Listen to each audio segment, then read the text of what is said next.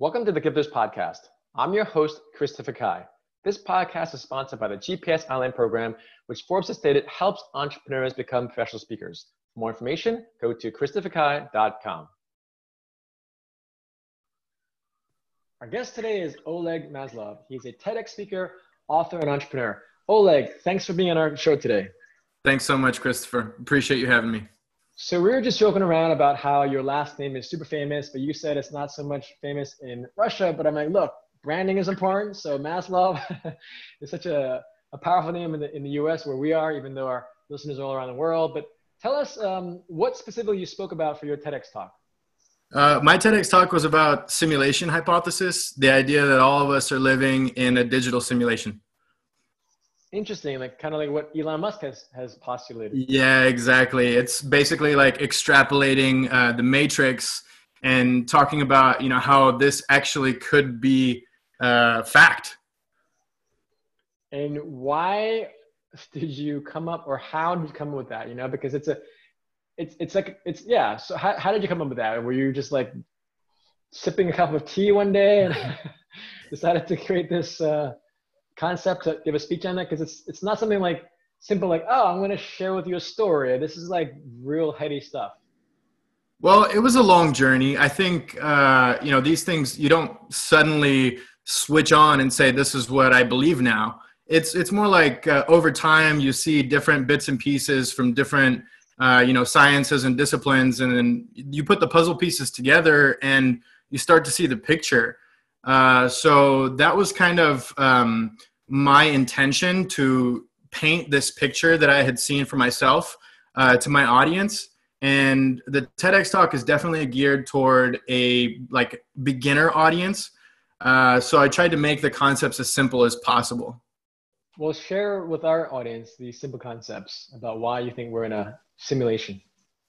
Yeah, sure. So, if you look around us, there are so many programs about daily life. Human DNA, for example, is a program. It's literally binary code. And physical laws, the things that govern our universe, they basically behave in a way that's very similar to how a computer program could behave in a video game, for example. When you look at the rapid development of video games in our society, over the last 20 years, they've grown by leaps and bounds.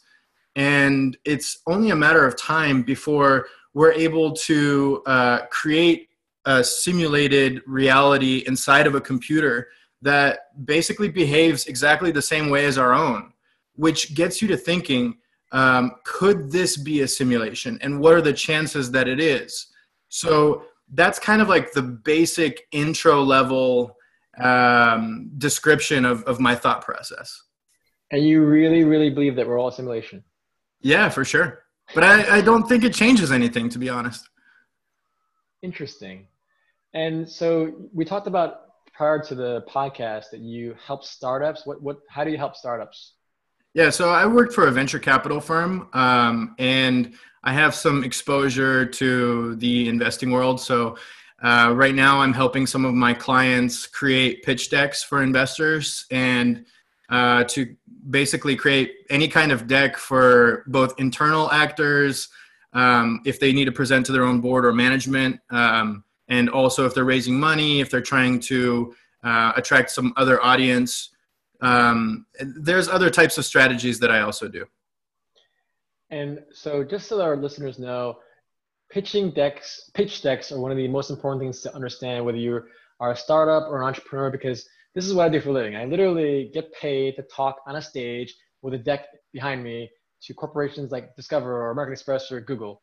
Or I have clients that I help them pitch themselves as an entrepreneur. So I want to just really, really stress that pitch decks are essentially a sales deck, which is supposed to persuade someone to maybe give you money or hire you, right? So absolutely. What do you feel, Oleg, that people don't get, and how do you help them get the things that they don't get? Like, what are some of the basic mistakes that most people that you meet are clueless about? Well, as we were talking about earlier before the podcast, I think you're absolutely right that your deck has to tell a story. And you want to leave the audience with an impact. You want to create some sort of emotional reaction in them. the most powerful decks tell very powerful stories in simple ways in the very beginning, and some of the tactics that I've used with my clients are, for example, to put the big idea, the big vision towards the beginning.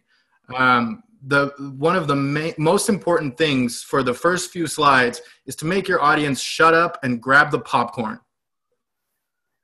That's a great way to put it. So can you share with us some examples of how you've made your audiences shut up so they can eat the popcorn, or maybe the Twixlers or their Snicker bars? Well, with one of my current clients, what we've done is we've taken the big idea for their firm, a vision in the future, be it 5 to 10 years out, where it's a pervasive technology that changes things fundamentally, that has a huge impact on industries. And we started the deck out by telling a story where the idea is front and center, and where the audience's imagination can move to all sorts of different areas and take many of the things in the deck for themselves. And then, of course, after that, the deck becomes more structured, and we go into very concrete examples of how this company is developing this idea, and how this idea is not only going to be profitable, but which industries it's going to affect, how it's going to help clients, and the meat and bones. Yeah. Now, why do you think you have it in that order? Well, it just depends on the project. Some projects, I think this kind of approach is really useful because of the wow factor. Other projects are more, I guess, industrialized or institutionalized, where you don't necessarily have this, big vision, Elon Musk kind of idea, where the idea needs to be explained in a very procedural way to people who would be interested. And I think it's a case by case, really. But we chose to go in this direction because the idea is something that makes people stop and think. Yeah. And that's so important. Like I said, I can't stress more about how we live in the most distracted time in human history, where I read this article about an app company, and they said that the average person checks their phone 110 times per day, but the high frequency user checks their phone 900 times a day. So along your point, Oleg, if you don't catch them and grab their attention, you've already lost them. And I think actually Don Valentine, who's the co-founder of Sequoia Capital, one of the most well-known VC firms in the world, has said that he laments that people don't share stories. But also the guy, he's like the Apple evangelist. I think I'm forgetting his name. Is Robert Kiyosaki, I think. But that's either the Rich Dad Poor guy or but there's an angel. He's an Apple evangelist, and he pretty much was like 10 slides, 20 font, 30 minutes. And this guy is like a hardcore VC, where if you can't impress upon us in just 10 slides, 20 font, and 30 minutes, you're not worthy of our time, because they get pitched all the time. So I want to just stress to our audience how important your skill set is, Oleg. And now, how can our guests learn more about you and your services? Well, I'm happy to speak with anybody via LinkedIn. Right now, I'm mostly just developing my business. As we spoke about earlier, my passion lies with a project that I'm working on with a team in Tokyo. I'm working with some colleagues on developing a Japanese-style manga. So there's some different interests here, and I'm very happy to speak about individual projects on a case-by-case basis. I prefer only to work with projects that I truly believe in. So if I don't think that there's anything that I can do for a company, I probably am not super interested in taking that work at this time. But via my LinkedIn profile is probably the best way to reach me. Great. Well, thanks so much for your time, Oleg, and I appreciate you sharing with us the simulation that we're all in right now. Thanks, Christopher. It's a pleasure talking to you.